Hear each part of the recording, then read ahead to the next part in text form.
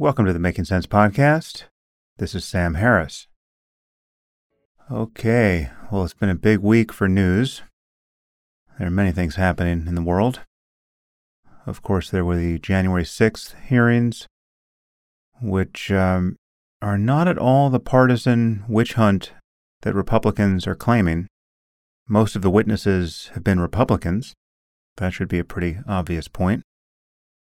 And most have been avid Trump supporters. Most of them did this lunatic's bidding up until the last moment when they were staring into the abyss. Some of them, like Cassidy Hutchinson, whose testimony was the most damaging to Trump, have everything to lose from coming forward. No doubt she and her family are now besieged by death threats and very real security concerns. She was an extremely compelling witness. She was obviously a Republican partisan down to her toes, and yet she recognized that what happened in the run-up to January 6th, all the cultic hysteria whipped up by the big lie, and then what happened on the day itself, was an abomination. Perhaps I should emphasize for the 100th time that political partisanship has nothing to do with this. Liz Cheney is one of the people running these hearings. She is a conservative Republican. She is pro-life and against gay marriage. She is, by my lights, a religious extremist. I am sure I disagree with 95% of her politics. But she is a straight-up American hero in my book. On a bad day, she's doing more to support and defend the Constitution of the United States than the rest of the Republican Party has done in years. She is standing between us and the utter dismantling and desecration of our democracy. This is not a partisan point. For instance, I'll concede that almost anything bad that is said about the Democrats now is probably true. Biden appears unfit for office. Whether he's actually senile, I don't know. But he simply can't communicate the way the president needs to. I mean, you watch these speeches and interviews and press conferences, insofar as they even take place. Every sentence is a death-defying feat. It's like watching your mom do parkour. You're just waiting for the worst thing that has ever happened every fucking second. And he is totally unfit to run again in 2024. And Kamala Harris is probably worse.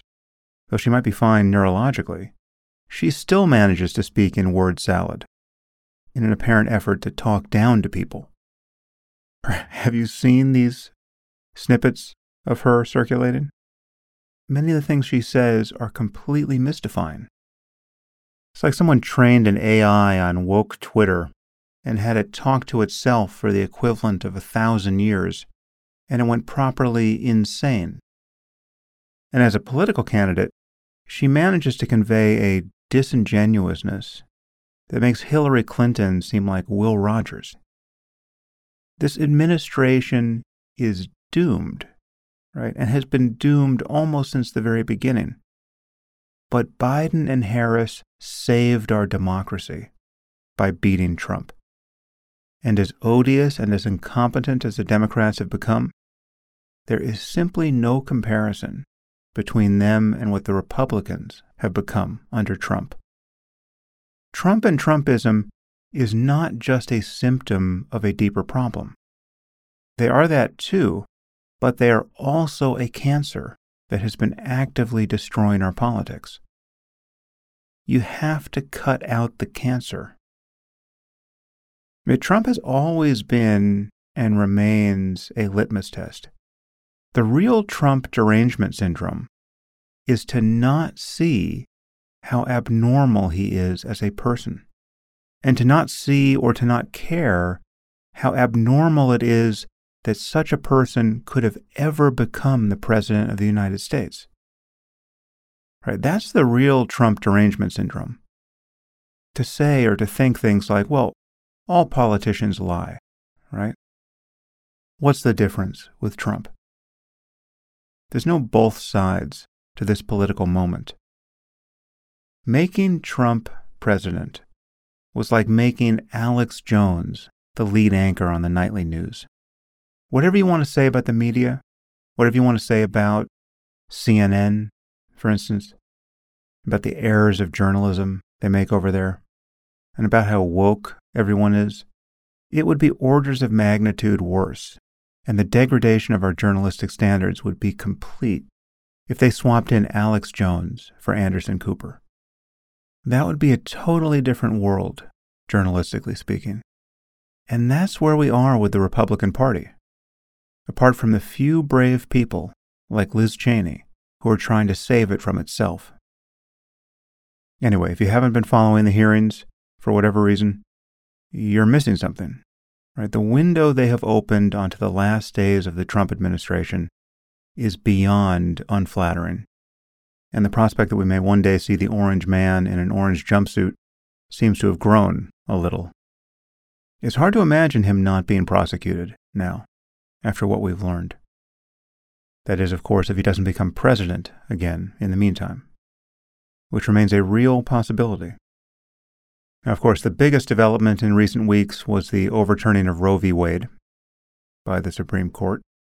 Some people have asked for my thoughts on that and about the ethics of abortion generally.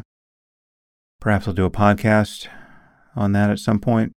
But briefly, I guess the first thing to say about Roe is that the writing was always on the wall for Roe, right? It has always seemed like a dubious judicial decision and just the wrong way to enshrine abortion rights at the federal level.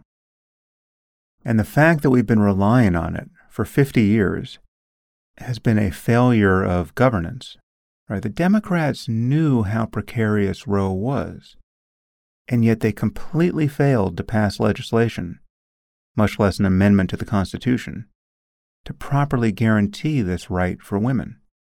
Right? So there's a lot of blame to go around, and the Democrats share in that blame. That said, I think repealing Roe is going to be unambiguously bad for women, in particular poor women in red states. And it'll be bad for the red states, too. I think the spectacle of having desperate women prosecuted as murderers for going out of state to terminate a pregnancy or taking illegal medication at home, this will be bad for business. I think you'll find that corporations don't much like being associated with a real-life version of The Handmaid's Tale. But again, this will only hurt red states.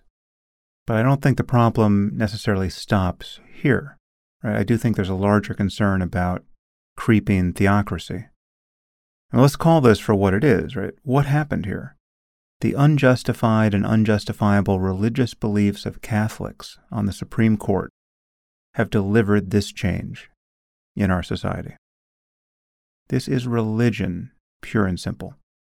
There is simply no valid ethical argument that privileges the interests of a single fertilized ovum over those of a woman whose life is going to be completely deranged by being forced to have a child. Okay, it's not just that pro-life absolutists have bad arguments. They have no arguments for banning abortion at the earliest stages. But then pro-choice absolutists are also extremists. Anyone who would argue for abortion as an absolute right of a woman at every stage of pregnancy, as though terminating a fetus in the third trimester had no ethical implications beyond a woman's bodily autonomy. Okay, such people are just not making contact with the real ethical terrain here. So our political debate about abortion seems pretty confused, and it ignores the very sensible intuitions that most people have on this topic. I mean, most people recognize that a clump of cells is not a person, while a 30-week-old fetus is so close to being a bouncing baby that it is a person. The real problem here is to figure out where that change happens, and therefore where it becomes ethically complicated to terminate a pregnancy. The most important question for me is, at what point in development can a fetus conceivably suffer? That's not the only consideration, but I think it's the main one.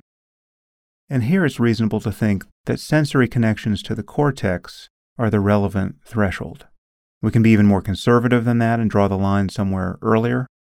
But it's not an accident that most people think that the first trimester and the third trimester are very different, ethically speaking. And the difference is in the presence or absence of the nervous system structures that could conceivably produce suffering. Terminating a pregnancy at 10 weeks is just different than terminating one at 30 weeks. Given what we know about developmental neuroscience, I would say that the first should be at the total discretion of the mother, and the second should require very serious justification, like saving the mother's life, or saving the child from some utterly horrific suffering, should it be born. And obviously, emergency late-term abortions should and do include anesthesia. At a certain stage in pregnancy, you have to treat a fetus as a being who can suffer. But over 90% of abortions happen in the first trimester. And given what we know, that should be a legal practice available to all women, especially given what we know about the effects on a society that outlaws that practice. Ultimately, there's a lot of ethical work still ahead of us to understand human development in a fine-grained way, and to specify exactly where a fetus, even a specific fetus, becomes a person to which we want to ascribe independent interests. But most people know that the extremes are very different, 10 weeks and 30 weeks, say. And where we draw the line should be somewhere in the middle of that range. And yet our political discourse tends not to reflect this. But the fact that we appear to be moving into a situation where abortion at every stage will be illegal in half the country, that is clearly a step backwards, politically and ethically. And we have Iron Age religion to thank for it. Okay. Today I'm speaking with Morgan Housel. Morgan is a partner at the Collaborative Fund and a former columnist at the Motley Fool and the Wall Street Journal. He is a 2-time winner of the Best in Business Award from the Society of American Business Editors and Writers. He's also the winner of the New York Times Sydney Award and a 2-time finalist for the Gerald Loeb Award for Distinguished Business and Financial Journalism. And he has written a wonderful book titled The Psychology of Money: Timeless Lessons on Wealth, Greed, and Happiness. And this is the topic of our conversation. We discuss how personal history shapes one's view of economic risk, the implications of not understanding the future, the difference between rich and wealthy, how we measure success, the problem of social comparison, happiness versus life satisfaction, saving and investing, Warren Buffett and the power of compounding, rational versus reasonable decisions, the role of luck, optimism versus pessimism, dollar cost averaging, and other topics. Anyway, I found it a very useful conversation, and I hope you do as well. And I bring you Morgan Housel.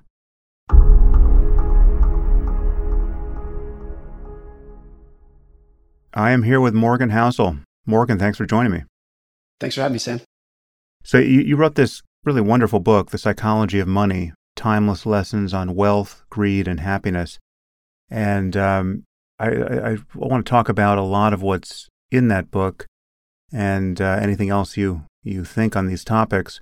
But before we jump in, I guess 2 things. I want to acknowledge that we're having this conversation at an interesting moment. I mean, we seem poised on the brink of some kind of recession, and the stock market has been fairly crazy. And just one interesting reference point that jumped out at me. I think at some point in your book, you single out Netflix as a company that has made stratospheric gains, and I now notice that Netflix has lost almost all of those gains. I mean, it certainly lost 5 years worth of gains seemingly overnight. So a lot can change here, obviously, and we don't know when people will be listening to this conversation. I think this will be evergreen, and they're just very different moments in the life of any economy and the life of any person. It's fascinating to see how it's changed even since your book was published. It's interesting for sure. What I would note too, something like with Netflix you mentioned. What I mentioned in the book is Netflix during a period of 2002 to 2018 increased like 500-fold. It went up 500-fold. That's just cherry picking in hindsight. But during that period, it lost 70% of its value twice. Right. And it lost half of its value on 6 separate occasions, despite increasing 500-fold during that period. And I think that's relevant today as it goes through another 70% climb, as you pointed out, that I think a lot of what we deal with in the economy and the stock market, whenever we go through these periods like we have in the last 6 months, when a lot of things decline and collapse and there's a lot of volatility, I think the huge majority of what we are experiencing is normal volatility, normal accidents, normal uncertainty that you should expect with 100% certainty to occur during your life in the stock market, in the economy. It's rarely phrased like that. It's always, even in the Wall Street Journal and Bloomberg and the Financial Times, it's phrased as like crisis, surprise, catastrophe, even if what we are dealing with is something that has always occurred at fairly regular intervals and will always occur at fairly regular intervals. Yeah, we'll talk about some of the details there when we talk about investing and just the psychology of it. But before we jump in, perhaps you can summarize your background. How did you come to focus on money and wealth and related matters? And perhaps this might be the time to talk about the way in which a person's personal history can provide a lens through which they look at these topics. And it's a lens that's fairly difficult to change.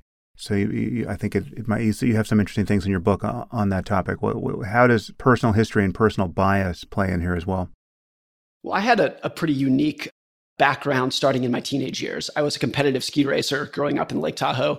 And because I was a competitive ski racer, I more or less bypassed high school. Not because I was smart enough to bypass it, just because it was viewed as getting in the way of competitive ski racing. So I did an independent study program for high school. That was a joke. There was effectively no academics involved. It was a program that was designed for juvenile delinquents, which I was not one, but that's what it was designed for. And I did nothing. I did basically no academic work for it. When I was 16, they gave me a piece of paper that said diploma on it. But for all intents and purposes, I had an 8th grade education, and then I stopped after that. And during my teenage years, it was a lot of fun. I was ski racing all over the world. It was great. But as I became a later teen, 18, 19 years old, and all my friends started going off to college, I had this moment of, what now? What do I do? They all have this skill set in terms of a high school education that I did not. And they're all going into college that I felt I was completely inadequately prepared for, which I was. I started as a valet at a high-end hotel in Lake Tahoe during that period. And that was my first exposure to wealthy people. I grew up in a middle-class household, but I'd never been exposed to very wealthy people. And at the hotel, you had people coming in their Ferraris and their Rolls Royces, and I had just never seen that before. And as I was 19 years old, I was very naive in my worldview. My first reaction as a 19-year-old man was, I want to be that guy. The guy driving the yellow Ferrari, that's who I want to be. And I think it's funny now because that's like the opposite of what I want to be, what I aspire to. But that was my first view of like, there is another side of the world out there that I don't know about, and I want it, and I want it badly. And so this was the early 2000s. The huge majority of those people who I met who were very wealthy worked in finance. And that was kind of my first exposure to like, okay, I want to get into finance because I want to be that guy. And I had this chip on my shoulder in terms of my lack of education. And as the years went on, I finally started college when I was about 20. And I had to start at the most remedial levels of effectively, I stopped at 8th grade and I had to start back at that level at a local junior college, community college.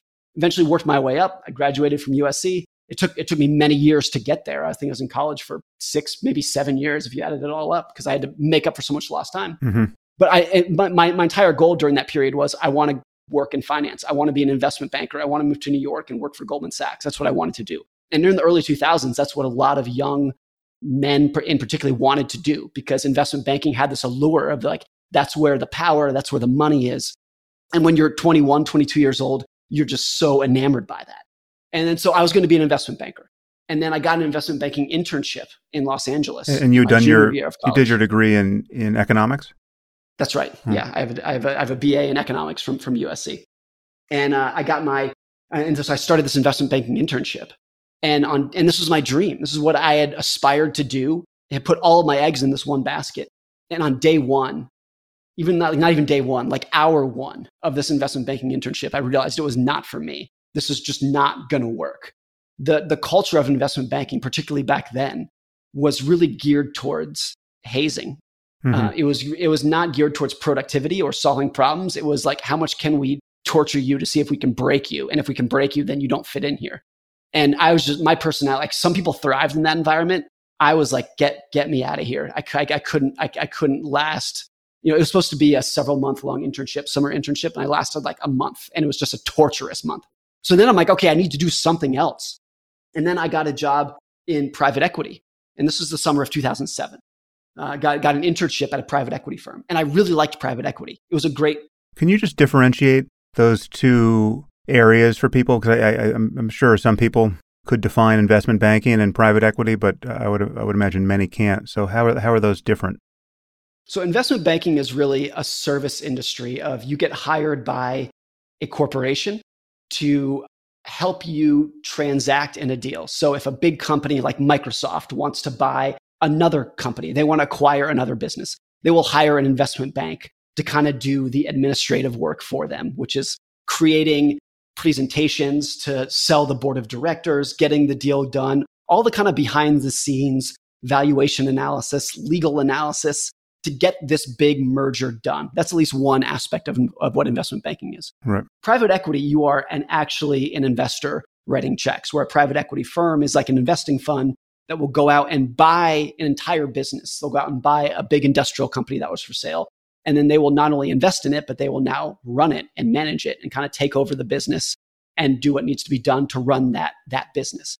So the banking side is very transactional, and private equity was more of like, you're actually a long-term investor or a somewhat long-term investor here. Right. And I really like that side of like, it was half finance and half business. It wasn't just a transaction. It was like, let's run a business now. So I really like private equity. And I was like, great, this is what I'm going to do. I'm going to work in private equity. And that was the summer of 2007, which if you recall, that's when the global economy started breaking up. That was like the early innings of the financial crisis. Yeah. And then so the fund that I was at got into some trouble, as a lot of funds did. And I was the junior analyst, and they came to me and said, look, there's not going to be a full-time spot for you. The fund was really struggling at the time. So then it's like, okay, I'm just about to graduate. I have a degree in economics. The entire financial world is collapsing around me, the whole industry. Nobody was hiring in 2007, 2008. And I don't know what I want to do. And that was kind of a hard, tough moment for me. But then I had a friend who was a writer at The Motley Fool. And he said, hey, The Motley Fool is hiring investing writers. If you're looking for a job, you should apply. And I had no interest in writing. It was never part of the plan. I had no desire. I didn't enjoy it. I never thought in a million years that this was what I would do. But I took the job out of desperation. I just needed a paycheck at the time. And I thought, okay, I'll be a financial writer writing about the stock market. I'll do this for a couple of months until I find another private equity job. But I ended up staying for 10 years at The Motley Fool.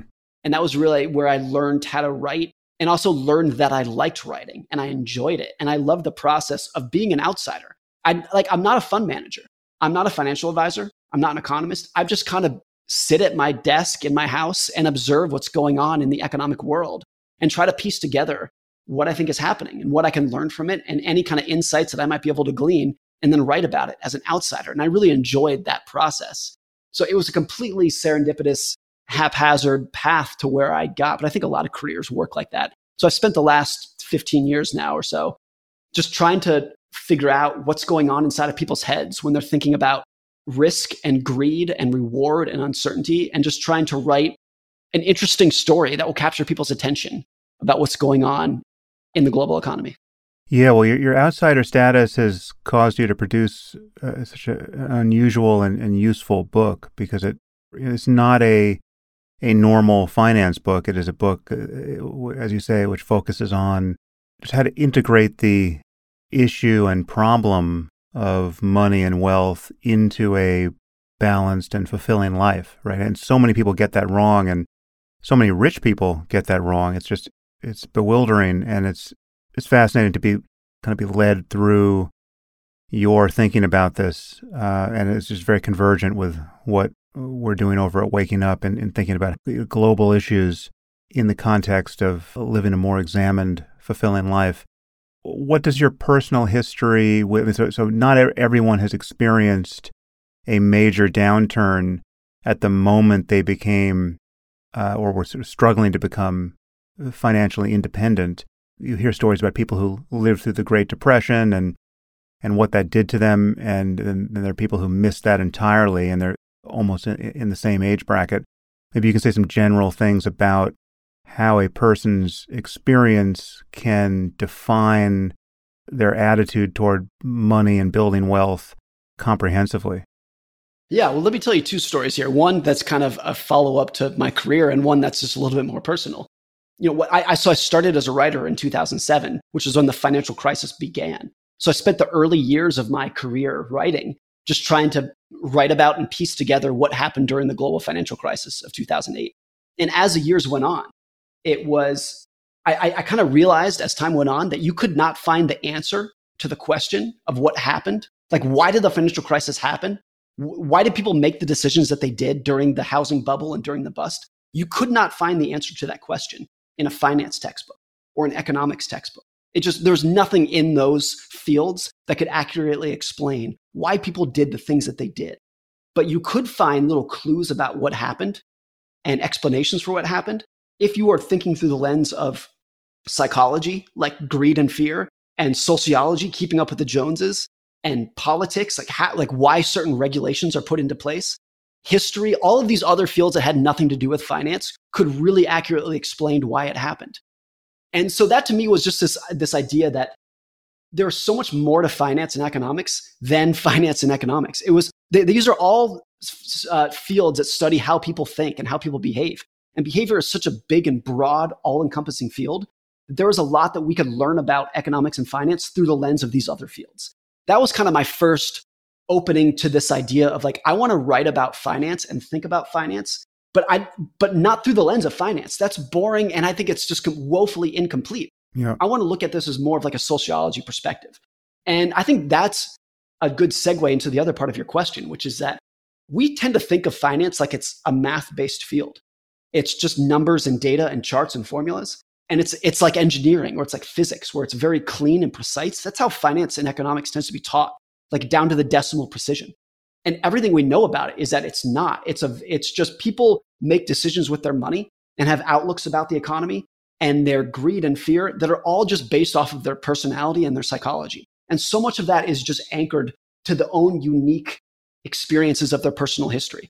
And since everyone from different generations and different countries and different socioeconomic statuses have very different backgrounds and experiences in the world, everyone thinks about finance and economics differently. I think that's why it tends to be a controversial field in a way that like physics and meteorology is not controversial. It's not saying that we know everything, but the arguments that take place in economics over like what's the right tax rate, how should we promote entrepreneurship, are so fierce in economics. And I think the reason is because there is no one right answer. Everyone is just doing what makes sense to them through their own lens of what they've experienced in life. And a couple examples of this. One that I think is really interesting is that before COVID, Australia had not had a recession in 30 years. They went 30 years without a single recession. A lot of that was just because China had an insatiable appetite for their natural resources. So this had this giant economic tailwind. So 30 years, no recession. Whereas in the United States, we had 3 recessions during that period, 2 of which were like crippling, devastating recessions that reset our entire society. And so, the people of Australia, of course, are just as smart as anyone in America. They have the same information as anyone in America. They're learning about the same topics, but they had a completely different view of economic risk than anyone in the United States would. And it's not because one side is smarter than one another. It's just like the dumb luck of their individual experiences. And then you get into these things of like, if you grew up during the Great Depression, of course, you thought about economic risk totally differently from the rest of your life than someone who did not. And that's all well documented and whatnot. I was once having a conversation with Daniel Kahneman, who of course is a psychologist who won the Nobel Prize in economics. And we were talking about how our individual past shape how we view about risk. And he brought up this almost chilling point that he grew up as a child in a Jewish family in Nazi-occupied France. That was his upbringing. And how that made him think about risk and just the kind of outlook of humanity in a pessimistic way more than I ever would. And what's important about this is like, I can learn about World War II. I can read about the Holocaust. But until you have the emotional scar tissue of experiencing it firsthand, it's never going to be even remotely as persuasive as it would be. Like nothing is more persuasive than what you have experienced firsthand. And this is when people who think and go out of their way to be open-minded and empathetic to other people's experiences, everyone, including myself, including you, everybody is just kind of a prisoner to their own past, of the dumb luck of where they were born, when they were born, and the people who they kind of just happen to meet along the way, the experiences that they happen to have along their path. And so we all think we're being objective about how the real world works. But I think the truth is nobody is. And I think that really comes through with how people manage their money and think about the economy. Yeah, Kahneman is so useful here because not only does he have his personal experience, but his the field that he has largely invented of behavioral economics, he can draw lessons that are highly counterintuitive because so much of his focus is on how our intuitions prove to be bad in various circumstances.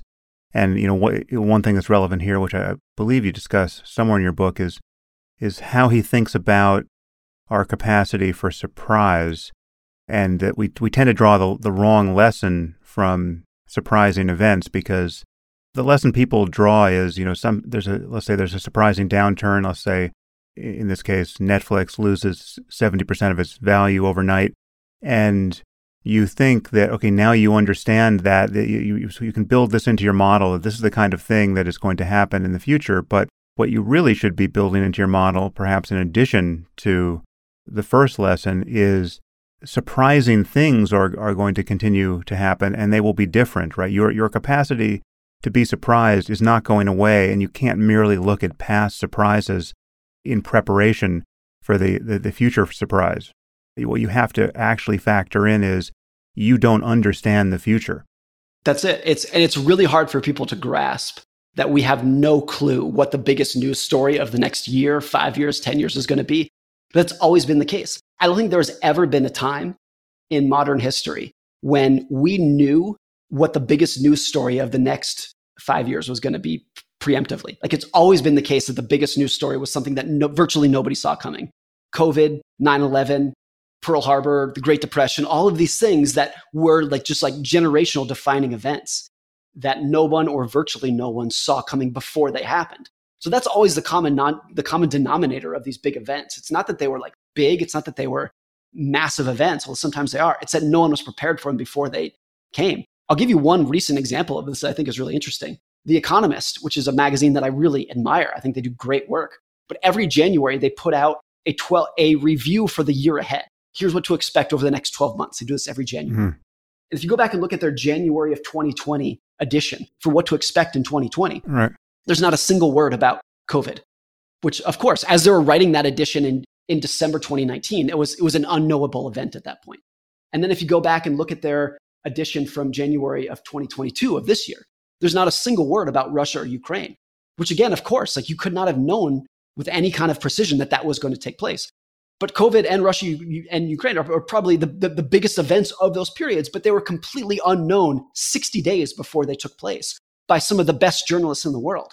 And I think that's not a criticism of them, because that's just an example of it's always the case that even within a 60-day window, we have no clue what the biggest news story is going to be. I think that's true today. And I can say that with confidence because, again, it's always been like that. But no matter how many times we experience it, I think it's just so uncomfortable to accept that level of uncertainty. And there's always going to be just an insatiable demand for people to think that they can see the future, or to pay to people who tell them that they can see the future, because the reality of accepting otherwise is so painful. Yeah. Well, with that proviso in mind, let's think through our relationship to money and wealth and related matters from something like first principles. I think let's start with the differentiation you make between being rich and being wealthy. How do you think about those two seemingly synonymous concepts? I would first start by saying I made these definitions up, so people shouldn't take them too seriously. But rich, I described as you have enough money to pay your monthly bills to live the lifestyle that you want to live. You can make your mortgage payment, your car payment. You have the monthly cash to make to cover your spending. Wealth is a completely different thing. Wealth is the money that you have not spent. It's money that is saved up and invested and unspent, banked up, sitting around that you're not doing anything with. That's what wealth is. it's a very different concept because, I think that the biggest reason that we should differentiate these two things is because rich, you can see. I can see the car that you drive and the house that you live in and the clothes that you wear, the jewelry that you wear. That's all visible. Wealth, you cannot see. I cannot see your bank account. I can't see your brokerage statement. I have no idea how much wealth you have. And we go through a life with a very skewed and flawed sense of rich and wealth because we only make judgments and we only make assumptions based off of what we see. So you see someone driving a Lamborghini and you think that guy must be rich. And maybe they are rich in the sense that they can make the monthly payments on that Lamborghini, but they might have zero wealth, zero money saved up that's going to give them independence and room for error and the ability to endure a recession. They might have zero. This to me, I really became aware of when I was a valet and getting to know some of these people who would drive in their Bentleys and their Rolls Royces and learning after I got to know them that a lot of them were actually not that successful. They were like mediocre successful people that spent half of their income on a Rolls Royce lease payment. And that to me was just like all of my assumptions about these people was completely skewed. And on the flip side of that, some people who were legitimately very wealthy, who you would never know by their outward appearance that I could measure them by. And that to me is just like, after you've seen 20 of those extreme examples of like, I thought you were X, but you turned out to be Y, just the most extreme difference that I could think of. After I saw enough of those, it was just like, I don't believe there's so many flaws and skews that we are blinded by. And I would say particularly young men get blinded by the view of richness when actually what they deep down aspire to be is wealthy. They actually want to be wealthy because what wealth does, the unspent money that you're not spending, that you're saving and investing and you're not spending on a monthly basis, is it gives you independence and autonomy. When you have that level of money saved up, that net worth saved up where you can be autonomous, that's what wealth really is. It's like using money to give yourself a better life rather than just a tool to buy more things. I think that's what people actually aspire to. But always what they are measuring and judging in the world is just how rich people are or aren't. What are the consequences of richness being on the surface and wealth being invisible? I think there's so many people that will assume, again, I think particularly young men, who assume that the material aspects of richness, the nicer car, the bigger house, the fancier clothes, will give them a level of happiness in life. And since I think what they actually aspire to is to be wealthy and to be independent, but they don't know that yet, I think it leads to a lot of depression, actually. If they are lucky enough to have a pretty high income and they can go out and buy the nice car and the big house, a sense of emptiness when they actually get it, that it's not going to bring them what they assumed. I just finished Will Smith's biography, which is actually incredibly good. And he made this point that when he was poor, if he was depressed, he could always say, look, I'm depressed now, but if I have more money and prettier girls, then my depression will go away. And it gave him a sense of hope. But then when he was rich, he couldn't have that hope anymore. If he was rich and depressed, he could not say, oh, if I only had more money, things would be better. There was no more hope. And so I thought that was a really interesting point of, I think, what the material side of wealth can do for people. I like nice cars and nice homes as much as anyone else, but I think we massively overestimate the amount of benefit that we are going to get from those things. And that point that I just said is like cliche. That's a worn out point that a lot of people know. But I think the next step of that does go overlooked is what we actually want is not the material. It's not that money won't make you happy. It's that money can make you happy if you use it to give yourself independence and autonomy and control over your time. That's something that I think for overwhelmingly the majority of people will bring a lasting level of contentment and a benefit to their life that is overlooked. And so it's not a plea to live like a monk. It's not a plea to the FIRE movement of retiring when you're 24 years old to live in a shack. It's not that. But I think if we can use our money with a sense of independence of, look, if I have some level of savings, maybe I can, take a lower paying job that I like more. Maybe I can live in an area that has a shorter commute, like whatever it is. Maybe I can endure a medical setback without falling into a crippling amount of debt or bankruptcy. Like all of these things just pile on your shoulders with a little bit of lack of independence and autonomy in the world, that if you can remove that by having wealth, the money that you're not spending, it's something that is like, I think, so overlooked that can actually give people a fighting chance at using money to give yourself a better life.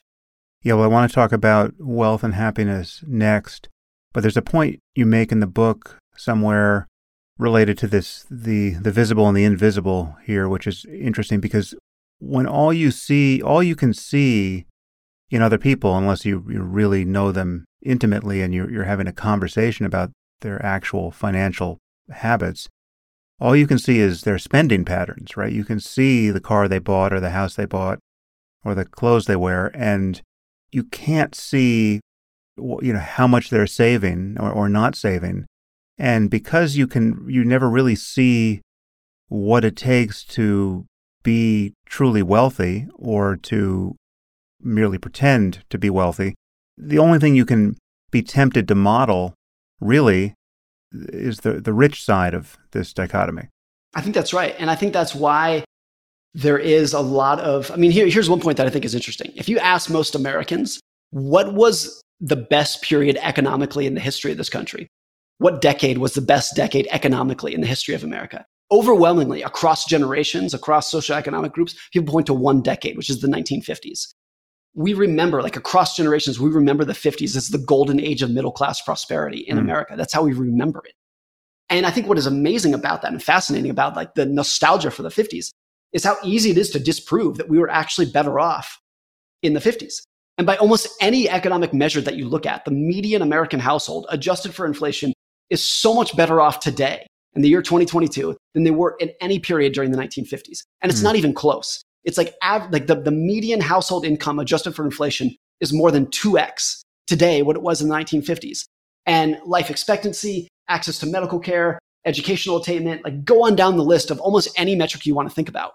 We are better off today than the 1950s. So then the question is why the nostalgia? Why do we remember it as such a great period if we know that it wasn't? And I think at least one explanation for that is because a lot of it was the rise in media, particularly social media over the last 20 years, that just inflated everyone's expectations to an incredible degree. And maybe our incomes have doubled since the 1950s, but our expectations have more than doubled. Because everyone judges how well they're doing in the world relative to those around them. And when your judgment of those around you today is opening up Instagram and just seeing a curated list of the people taking their private jets to their private islands with their beautiful model wives, and that's people's expectation of what the world is. And in that world, even if your incomes have doubled over the last couple generations, you're going to feel worse off because your expectations are so wildly inflated. And I think that's probably a huge socioeconomic trend of the last 80 years, since the end of World War II. It's expectations rising faster than reality on the ground. Even if the reality on the ground is a lot of progress and a lot of material success, it doesn't feel like that because we have so anchored onto this false view of what we want in life and what we aspire to in life and what is normal in life without having any sort of grounding in terms of how far we've come. I think anyone, if they're really honest about it, if you said, I have a time machine, you can trade places. Do you want to live and work in the year 2022 or 1952? I think if you were honest about it, virtually no one would say 1952. Yeah, well, in defense of all of the envious people in the 21st century, one difference between 2022 and 1952 is that the level of wealth inequality really has changed, right? In 1952, again, I think this is something you discuss in your book, the difference between the richest family in town and the average middle-class family in terms of the outward signs of wealth wasn't all that extreme. It was a difference between driving a Chevy and driving a Cadillac, but basically people, when you actually just look at the amount of gains in wealth in the society that accrued to the top 10% or the top 1%, it was not completely out of whack the way it is now.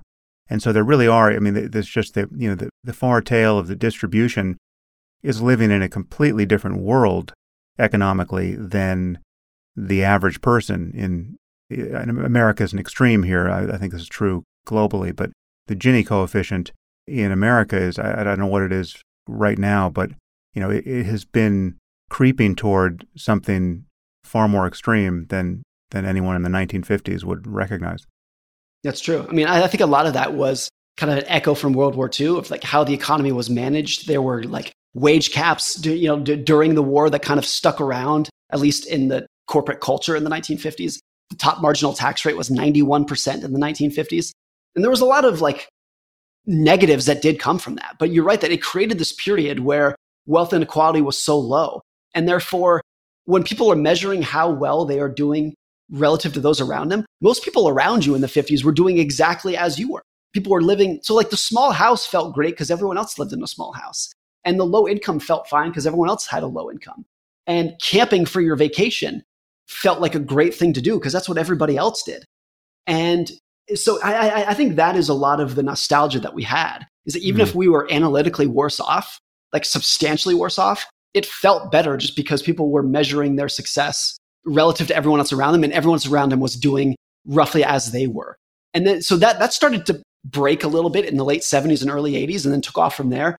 And I think it went supernova in the last 10 years with social media, to where now your definition of the people around you is this algorithmically curated list of the most shocking photos that you can find of wealth and beauty and sex. And particularly for young men and young women, I think it's so distorting on where they should be in the world and how they anchor their success in the world. And whether they like, it's this anchor of, if I'm not driving a BMW or a Lamborghini, and if I'm not living in a mansion in Bel Air and flying a private jet, I have not succeeded at all in the world, which is just like complete 180 from where we were in the 1950s, which was if I have a 1,200 square foot house and I can go camping once a year, I'm successful. Okay, well, let's talk about the relationship between wealth and happiness, because it's not precisely as advertised, and people's beliefs about it are obviously quite consequential. We've already begun speaking about the variable of social comparison, which is, if anyone has figured out a way to correct for it, I haven't heard of it. It should be the kind of thing you could correct for, because it really is irrational. The problem here is that because we derive so much of our sense of our own satisfaction by comparing our status with others, absolute changes in the life experience of everyone for the better don't register in the way that they should. So if you have a tide that lifts all boats, but some boats are still bigger than others, we become numb to those auspicious changes and truly just disregard progress across the board because we look at our neighbor and he's doing better than we are. This just habit of social comparison is truly insidious. And as we've already established, the context of social comparison has genuinely changed, because there are levels of inequality now that are very difficult to think about. I mean, people don't have good intuitions for the orders of magnitude here. And one way to think about it, which makes it intuitive for people, is if you put orders of magnitude in terms of time, for some reason people grok this much more easily. So I mean, the difference between $1 million and $1 billion, and $1 billion and hundreds of billions, which is now where the richest people are, people just don't have a gut feeling for that. But if you tell someone that 1 million seconds is 2 weeks, and 1 billion seconds is 32 years, and 1 trillion seconds is 32,000 years, right? And now we're talking about people who are a quarter of the way to $1 trillion when you're talking about Elon Musk and Jeff Bezos and some of the other richest billionaires. When you're talking about someone who made $100 billion during COVID, the difference between that and making $100 million during COVID or $100,000 during COVID, those orders of magnitude, again, are so extreme that it is genuinely distorting of how people view ordinary news stories, or even the kind of news stories that get written. If you're someone who made $100,000 in the year 2020, when Jeff Bezos or Elon Musk made $100 billion or thereabouts, you're giving $50 to charity is the kind of thing that they should be writing news stories about. Where if they're going to write news stories about the richest person in society giving $50 million to build a hospital, say, it is objectively, a rounding error upon a rounding error for them to do that. And, while $50 million is a lot of money, out there in the real world, it's not an increment of money that the wealthiest people could possibly notice were to go missing in their lives. Right. It's a fascinating thing that we just don't have a sense intuitively for the scale of these differences.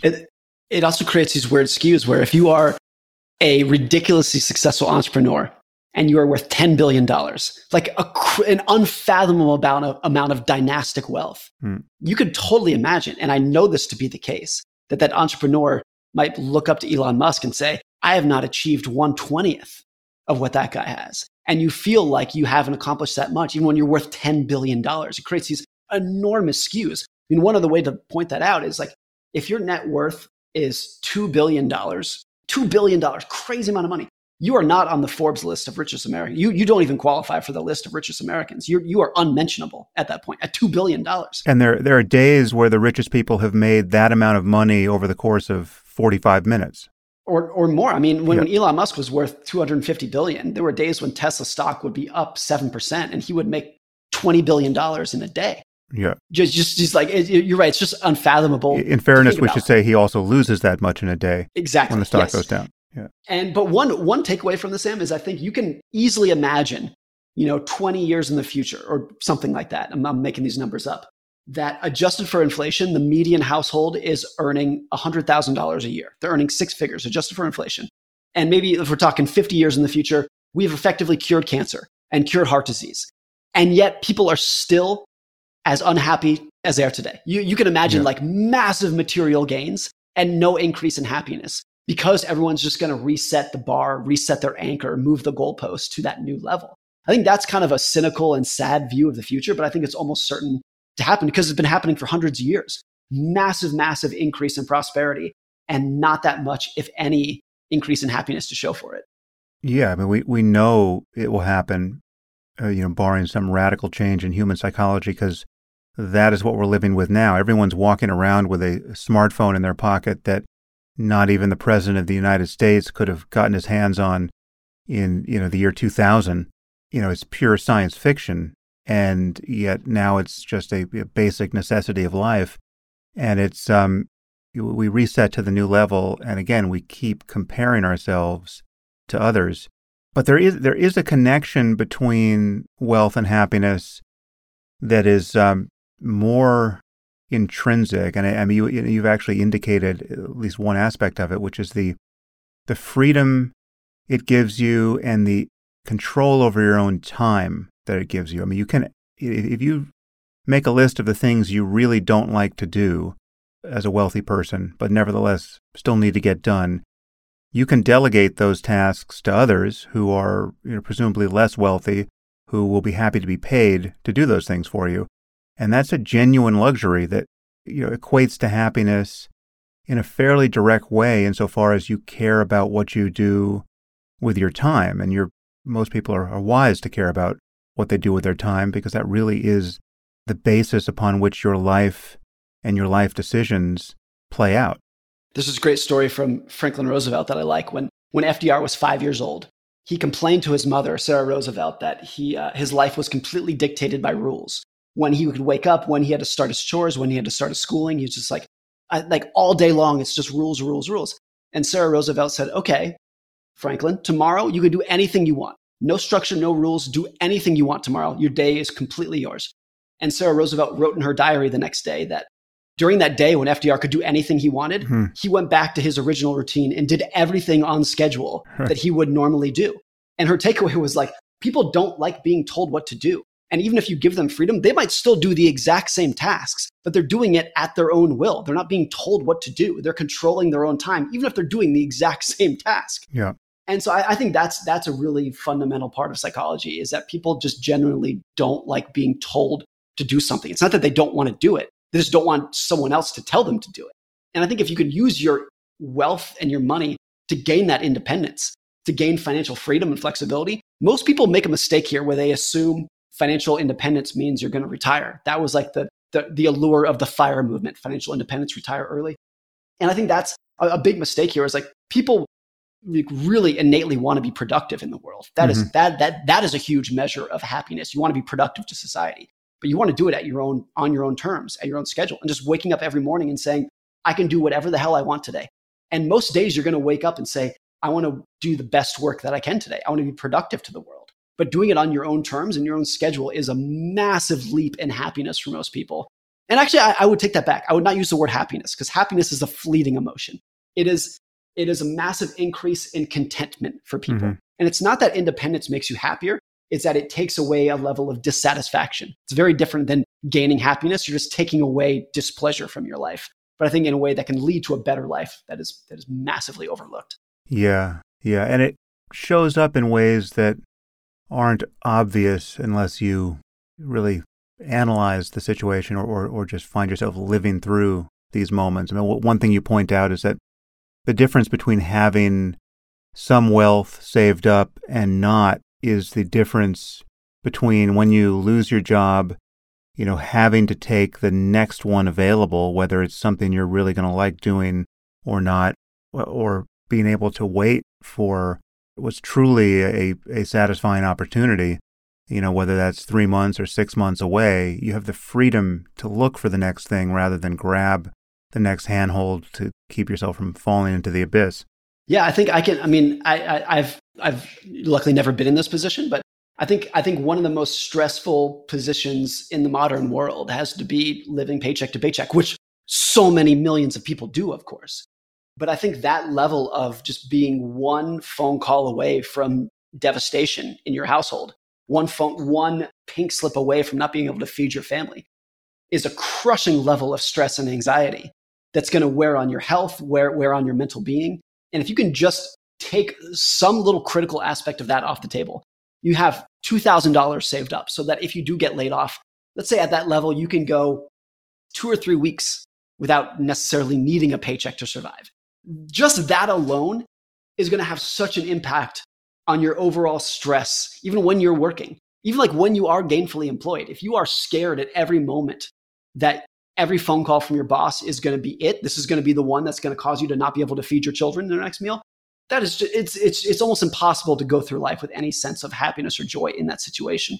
And if you can increase that to, if I were to get laid off, I would be able to go 3 months, 6 months, 9 months, looking for the next great job that I can have rather than one that I just need out of desperation. I think that is a really important part of, again, like using money as a tool to actually make yourself happier rather than something that you can just buy material goods with that probably will not make you any happier. Yeah, so the connection between wealth and happiness has been studied. And again, Danny Kahneman did this work with Angus Deaton.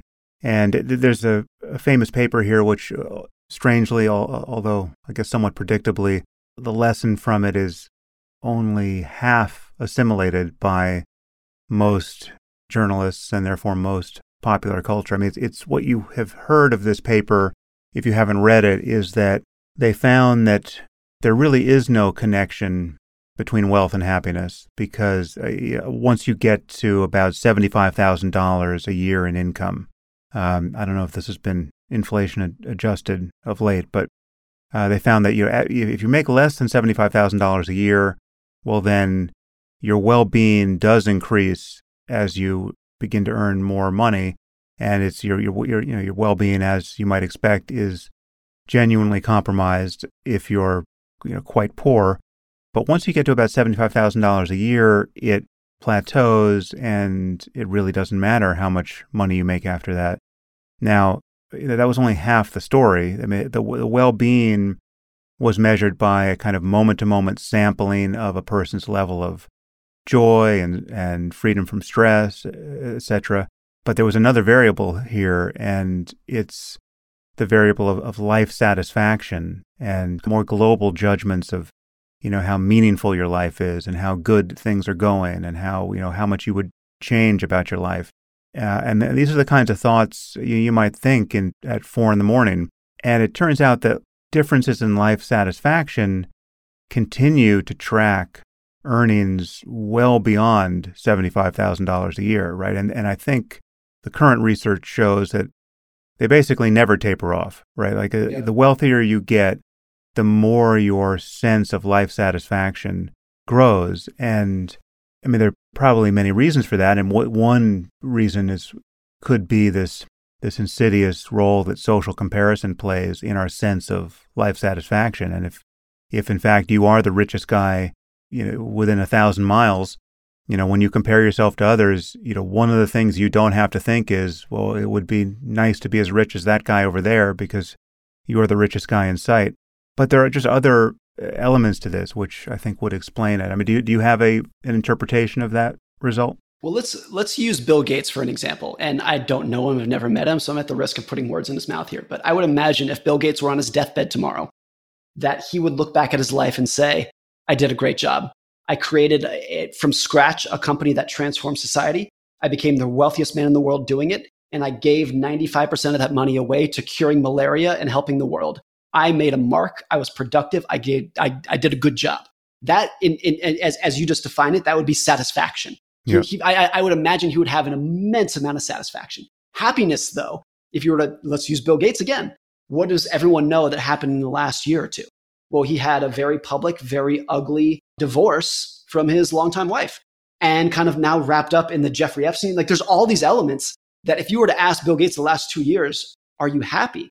My guess, and again, I'm completely making this up, my guess would be in most moments he would say no, the last 2 years were miserable. Yeah. So that difference between happiness and satisfaction is really key and easy to overlook. Happiness, like I said earlier, is a very fleeting emotion. I use the example of like, if I told you the funniest joke in the world, you've never heard a funniest joke, you would laugh for 30 seconds and then you'd be over it.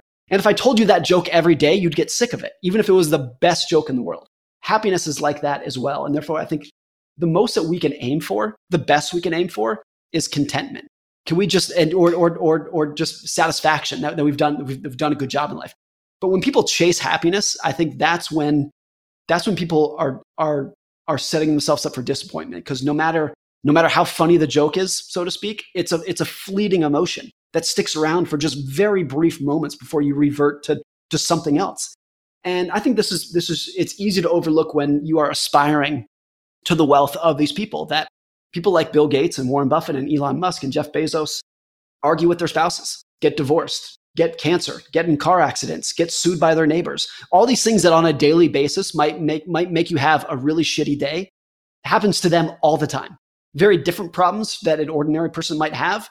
But the idea is it's so easy to assume. Again, I think particularly for young men to assume that people like Bill Gates and Warren Buffett must be just like walking orbs of happiness. And we know it's not the case. Warren Buffett's biography, which is called The Snowball, is fascinating in the sense that the most successful investor of all time, one of the richest men of all time, and someone who so many people, including myself, look up to and aspire to as a role model. His private life has not been great. His personal life has not been great. His family life has not been something that you would aspire to in the slightest. And that I think it's so easy to overlook that. The association between if you're worth X, you must be happy. Or if I were worth X, all of my problems would go away. And it's never the case, because what people are chasing is happiness when what they should be going for, the best we can do, is contentment and satisfaction. Yeah, no, I'm a big fan of thinking of well-being in terms of a kind of a larger footprint of contentment and equanimity and peace, non-conflict, as opposed to the more transitory, hotter experiences of joy and happiness. I mean, joy is a fleeting emotion. It's not to say it's not important, and we don't love it, but there's a kind of a background context of just not having a problem, which is certainly underrated. I mean, it's not something people tend to, when they think of living their best possible life, people tend to think about joy and fun and even, ecstasy. And they get bored with words like contentment or peace or equanimity. And yet, really, when you just look at, when you study the nature of your own psychological suffering, really the thing that is durable, the thing that is achievable and, truly enviable if you don't have it, is contentment. I mean, and it can deepen to the point where there's a blissful component to it. And it's born of not craving things that are not here in this moment, right? And we'll talk about what's required to do that and the ways in which we naturally move the goalposts in life. And each of us is now surrounded, if we're not in a stark experience of poverty and complication, each of us is now surrounded with everything we once wanted, right? Everything you have, everything you're wearing, everything you're surrounded by is something you put in place because you wanted it and you worked for it, and now you have it, and now you want other things, right? And it's easy to lose sight of how much you have to be grateful for in this moment when you're busy wanting something in the next. Is it too much to oversimplify, like in the meditation context, that in order to improve your mental well-being through meditation, it's obviously not to flood yourself with happy thoughts. It's almost the opposite. It's to like completely rid your mind of any kind of internal chatter and just wiping the slate clean, so to speak. That's kind of the core of meditation, isn't it? Yeah, well, it's the identification with the chatter, right? I mean, it's not that you're going to stop thoughts from arising, but you can notice them as just mere appearances in consciousness. And the difference between being identified with the next thought and just noticing it is enormous, given the mediocre and even lacerating character of most of our thoughts, right? I mean, most people are telling themselves a story of dissatisfaction most of the time. And even the story of satisfaction is often just engineering further dissatisfaction, right? I mean, to take this point of social comparison we were just talking about, many people spend a lot of time comparing themselves unfavorably to others, and that's painful. But comparing yourself favorably to others also kind of sucks, right? I mean, just what kind of relationship do you have with your friends when you're busy thinking that you're better than they are, or smarter than they are, or better looking than they are, or richer than they are, and finding your satisfaction there, right? I mean, that is a impoverished basis for psychological well-being. And so, yeah, it just turns out that most of what we think is pretty lousy and unnecessary when we're talking about what is required moment to moment to feel good in our own skin. And so meditation is a way of just noticing all of that, noticing the mechanics of that, and being in the present in a way that is genuinely a basis for satisfaction and contentment. Yeah. My wife made this point the other day, and she said this tongue in cheek, but I think there's some truth to it. She joked that she's happier when the economy is in recession, which I have to point out is like, you don't, that's being really insensitive to people's suffering. Of course, she was joking when she said this, but her point was she's happier when the economy's in recession because the keeping up with the Joneses effect falls away. And there's so much less social pressure to keep up with your neighbors, keep up with your friends who are also spending tons of money during the boom, that there's just so much less pressure during the bust. It actually leads to a level of happiness. And I thought that was actually pretty insightful. It just gets to the point of social comparison and your whole happiness and how much value you get out of anything. It's not how well you're doing, it's how well you're doing relative to everyone else. It actually makes the biggest difference. Yeah, I think there is a connection between wealth and life satisfaction, as demonstrated by Deaton and Kahneman's study. And I think it's based on just a ridiculous number of questionnaires. I mean, I think hundreds of thousands of people responded to these questionnaires in a recent update. And I don't think we should trivialize that, because I think people who are not wealthy, or who are barely wealthy, or spending a lot of their time struggling to be wealthy, I think they're available to the insight that much of this is a mirage, right? You're moving the goalposts. You've got this hedonic treadmill that you're on. You're habituating to each new thing you buy. Every time you buy a new piece of clothing or a new watch or whatever it is that you were fixated on, you love it for a little while, and then you habituate to it and you overlook it, and then you're on to the next thing. And so I think people can be, if they're not already sensitive to that process, they can be made sensitive to it. But I think people also know that there's another side to this, where wealth actually does open the door to satisfactions that are not as trivial and evanescent as all that. And I mean, so it's possible to really like nice things and to draw real satisfaction from the kinds of things that do require a fair amount of money to get in proximity to. There are hobbies that, cost a lot of money, right? Well, whether that's, skiing or sailing or whatever it is. I mean, if you get really into boats, right, if being on the ocean is your whole thing, well, then, I can imagine I know very little about boats, but I can imagine there's a certain level of wealth required to do that in a way that's genuinely satisfying. And once you're able to do that, it would be wrong to say, well, that the wealth didn't matter because you really love what you're doing over there. And I mean, I can say in my own case, one really big upgrade in my life that required a fair amount of wealth is the difference between living someplace where you have a view of nothing and living someplace where you have a beautiful view of, you see, there's lots of sky, there are lots of trees, you look out the window and there's, it's beautiful. But some people don't, like, my wife really doesn't care about views in the way that I do. But, like, I literally never habituate to a nice view. I mean, a nice view is just a continuous source of happiness for me. That's cool. And it actually just, it does, I mean, in most, obviously you can find a nice view in a pretty affordable way, if you're willing to move almost anywhere. But, in the same city or in the same town, if you're, the variable of having a good view versus a bad view is a variable that requires some considerable amount of money, especially in a big city. That's one way in which I would never be able to say that a change in the increment of wealth really didn't matter on a day-to-day basis, because it honestly does. Sure. Yeah. I think one other area where it absolutely does, that's easy for a lot of people to overlook, is just access to quality healthcare. And not only the access of the actual healthcare, but the ability to say, I need to take the next 6 months off of work to deal with my health. Yeah. That you can do at one income level and is completely out of the question at another, is just, a massive increase in your life satisfaction and happiness that is different depending on how much income you make. And when you think about the stress, I mean, to achieve a certain level of wealth where the price of things is not a, daily or even hourly source of stress.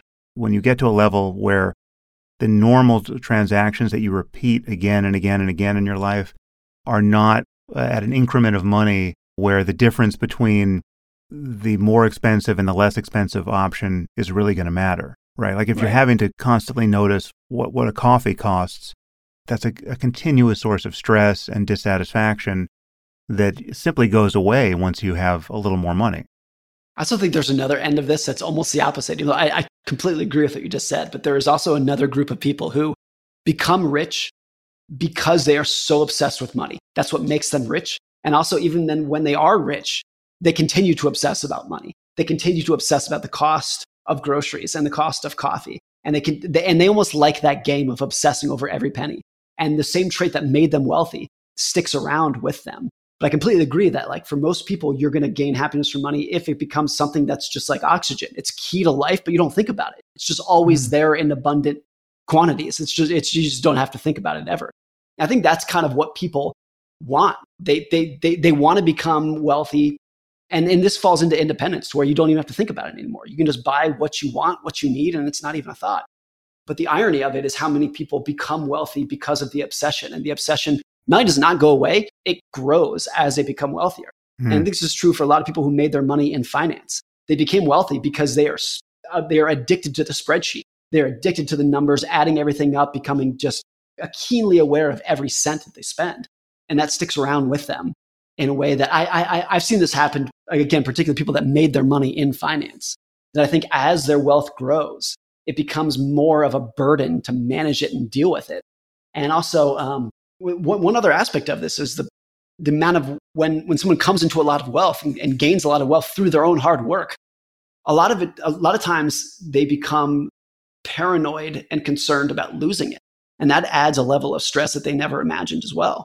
That if you don't have anything to lose, you don't worry about losing it. There's nothing to lose. Whereas if you sell your company for $100 million, amazing, that's great. But now you're paranoid about what you're going to do with that money and afraid every day of losing it, particularly because that money is now synonymous with your value in life, of what you've accomplished in life. And if you lose that, then you've given up the hard work that you had. And I think that's easy to overlook too for these people that come into money without realizing what it's going to do to them. Yeah, you bring up another point, which is often not noticed, which is, and I think this is probably a genuine change in our era, which is that it used to be that wealth would translate into leisure for most of the wealthy people. These are in eras where many of these people inherited their wealth rather than earned it. So, that's probably not surprising. But in the current context, wealthy people tend to work more on average than people who are less wealthy. I mean, it's just like the work does not stop. And in some cases, it's the happiest condition where their work is simply what they would want to do anyway if they didn't have to worry about money, because now they don't have to worry about money and it's what they're doing that makes them happy. But in many cases, it's, as you just described, people don't know what else to do, and they're just obsessed on the game of making money is the only game they understand, and they've moved the goalposts like anyone else. And the guy who's got $10 billion is looking at Jeff Bezos and feeling poor, and they keep grinding away at the same millstone. Yeah. I mean, there's a quote from Bill Gates, a story from Bill Gates where he says, I think it was over 17 years, he didn't take a single day off, worked 7 days a week for 17 years. And the average one of those days, he would stumble home at midnight and collapse on the couch and go back to work again at 6 a.m. the next morning. And he did that 7 days a week for 17 years. That's how you become the richest person in the world and build a company like that. Elon Musk was the same recently in 2018 when Tesla was on the verge of bankruptcy. He was sleeping in conference rooms for nights on end. And he talked about what that did to his personal life and his relationship with his family during the time. And there's this great point from Naval who writes something along the lines of, whenever you admire someone, you can't take bits and pieces of their life and say, oh, if I had this person's wealth and this person's looks and this person's intelligence and meld it together like that. You have to, if you really want to be someone else and aspire to be someone else, you have to take the whole person. You want Bill Gates' wealth and Bill Gates' house and Bill Gates' plane. You also have to take his working 7 days a week for 17 years and the stress that put on him and his family and his lack of social life, et cetera, et cetera. You have to take that as well. And that is easy. I think that this is where people really go astray with role models. It's true too that I bet LeBron James, Michael Jordan have a daily life, a daily routine that I would never in a million years want to live. That would make me severely unhappy. Even if I would seemingly love their wealth, their fame, their admiration, whatever it might be. The reason that they got to there is because they have all these other aspects of their life that suck that I would never want to be a part of. And that's usually hidden. Like if you search Bill Gates, you find pictures of his house and pictures of his plane. You're rarely going to see pictures of him grinding at midnight over a spreadsheet about whether to hire this person, fire this person, do this business deal, whatever it might be. But a lot of the stories that do come out of that during the 1990s when he was really building Microsoft, incredible levels of stress and uncertainty. And now as we look back, we know how the story ends. It ends with Microsoft being ridiculously successful and he became the richest man in the world. But there are all these periods along the way where none of that was certain and none of that was even was foreseeable. And it could have gone a different way at a million different points. And the stress that caused him was off the charts. And we never see that. It's all hidden from view. Okay, well, let's talk about some of the practicalities here.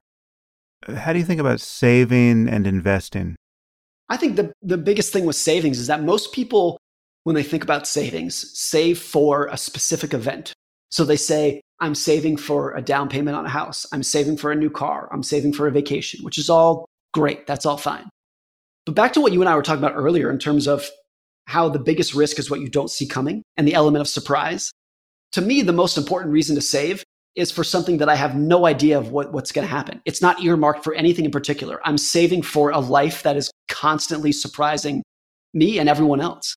And then so I personally, my household finances for my wife and I, we have quite a bit of cash as a percentage of our net worth. And for the people who know the details of our finances, these friends and advisors that we've worked with that have kind of an open view to our net worth, a lot of them will say, like, why do you have so much? Like, what are you saving for? Why do you have all this cash? And my answer is always, I don't know what I'm saving for. It might be a medical illness. It might be that my career comes crashing down for whatever reason. It might be that we're about to hit Great Depression 2.0. you use your imagination. Like life is full of surprises for everyone, both at the macro level and the personal level. So I think that's what where people get wrong with savings is that they feel they need a reason to save. And I think you don't. You should just save for saving's sake, save for surprises. With investing, my personal philosophy, and I would preempt this by saying, everyone invests. There's a million ways to invest properly. You have to just figure out what works for your personality. And just because I invest this way, I'm not saying that you or anyone else should either. It's just people have to find what works for their goals, their personality. For me, my big view on investing is if you understand how compounding works, compound interest is returns to the power of time. So time is the exponent.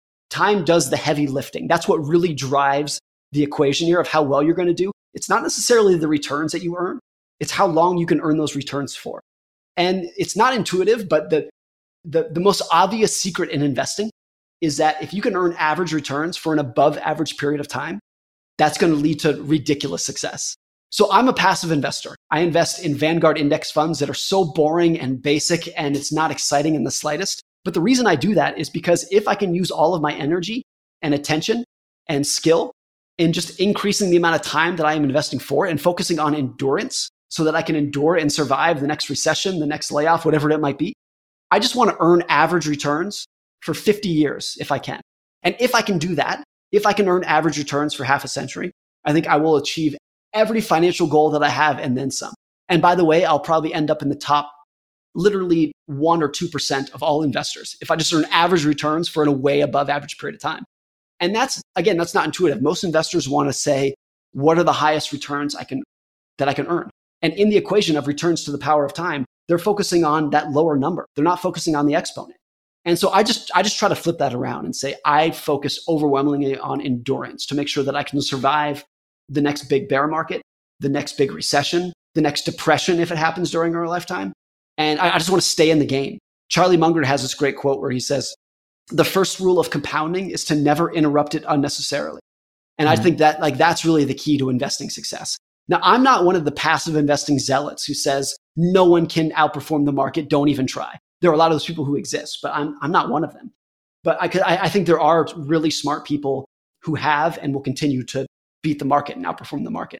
But it should be something that is extremely hard to do, and it is. So all the stats that you see about 95% of active managers can't beat the S&P 500 index. They fail to beat it. That's usually used as a statistic of that shows that the industry has failed. And I don't think that's the case. I just think whenever you see that statistic, you're like, yeah, of course it should be like that. Of course it should be hard to beat the market. And what world do people expect to live in where they think that everyone who tries to beat the market can do it? That world's never going to exist. Right. And if you look what percentage of college basketball players join the NBA? I have no idea what it is, but it's probably in the single digit percentage points. If that, it's a very low percentage point. No one would look at that and say college basketball is a scam. It doesn't work. They would look at that and say, yeah, it's of course it's hard to get into the NBA. And I view active management in that same light. So I'm not against it. I just want to be as simple as I can on the return side of the equation so that I can focus all my energy on the time exponent side of compounding. Yeah, you analyzed the career of Warren Buffett, which is probably the greatest example of the power of compounding. I don't know if you have those actual figures committed to memory, but describe just how the time course over which he acquired all of his wealth and how things would have looked had he started a little bit later and retired a little bit earlier, etc. The two most salient data points of Warren Buffett's success is that he started investing pretty much full time when he was 11 years old. And he continues to invest full time when he's 92 years old today.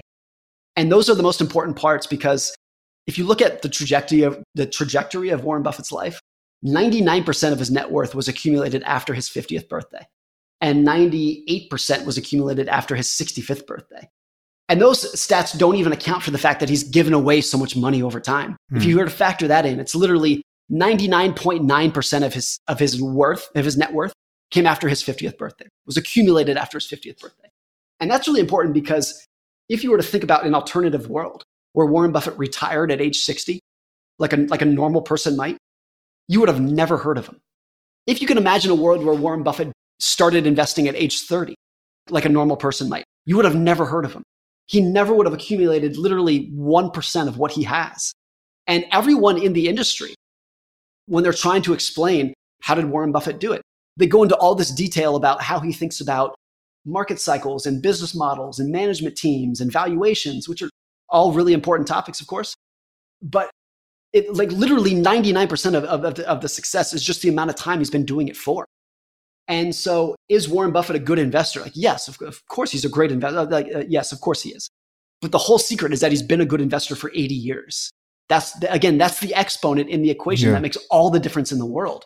It's just so easy to overlook that when we are so attracted to the complex and something that can be modeled and can be explained in a 300-page book without just saying like, look, the reason he's successful is because he's been doing it for a long time. And that's it. That's the end of story. It's just so easy to overlook that point.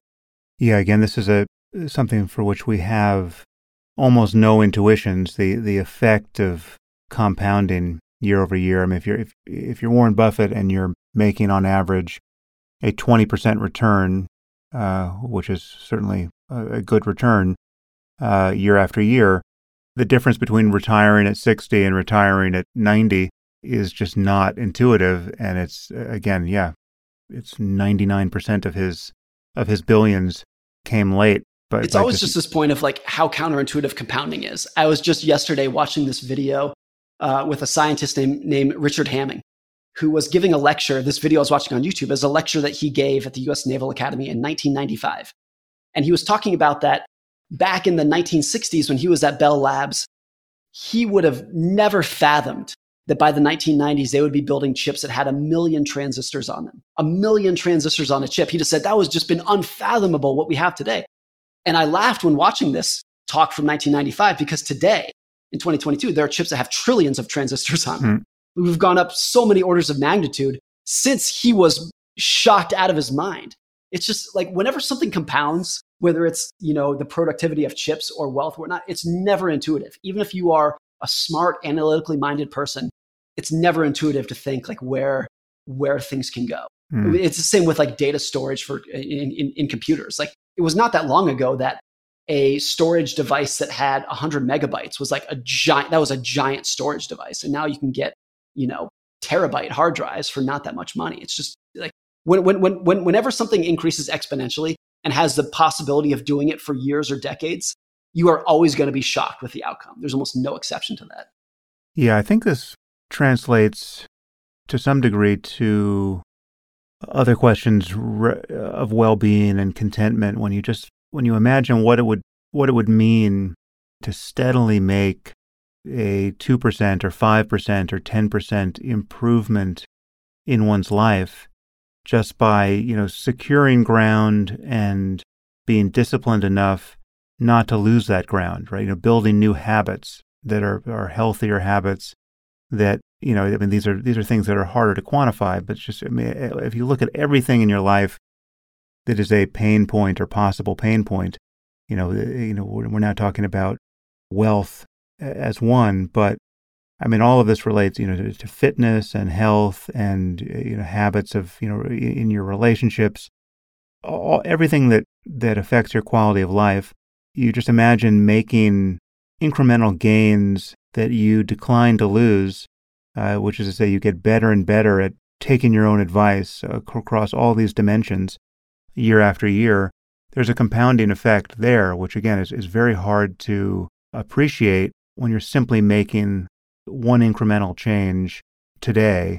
And it's also hard to appreciate when it is easily quantified, with building wealth. It's just not clear that leaving your money in the market, even when things are swinging around, rather than the difference between just leaving it there and panicking and selling when, during a low spot, the implications of doing that again and again over time is not intuitively obvious when you're doing it once today because you're panicking.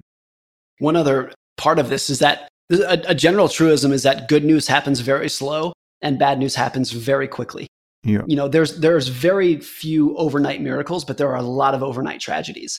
And if you look at something like the improvement in heart disease mortality over the last 70 years, if you compare heart disease deaths today to what it was in the 1950s or 60s, we have made just astounding improvement. You are like 90% less likely to die from a heart attack today than you were in the 50s and 60s.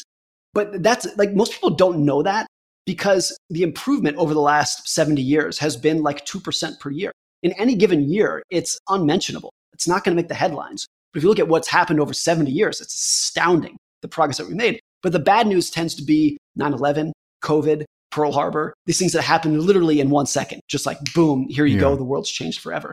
And I think because of that, it's so easy to overlook how powerful compounding can be on the upside because we are so attracted to the bad news that you can't look away from without realizing that even a small incremental improvement, if you can keep it going for forget 50 years, if you can keep it going for 5 or 10 years, you can make an astounding improvement over time. Yeah. And these are both positive and negative changes, right? So for instance, stopping smoking, right? It's like if you're a smoker and you know you should stop, but it's a hassle, you like smoking, you're addicted to nicotine, you understand the pain of not having a cigarette today, and that's what's salient. But there's a compounding effect there. If you can actually stop smoking and then are no longer smoking every day thereafter, it's not salient now how much that's going to matter over the course of decades. But if we know anything about heart disease and lung disease and every other thing that smoking affects, talk about low-hanging fruit in terms of one's physical well-being. It's the simplest change one could make. If one is a smoker, to simply stop smoking is, there are only a few other things you can do to make such a massive change in your health over time.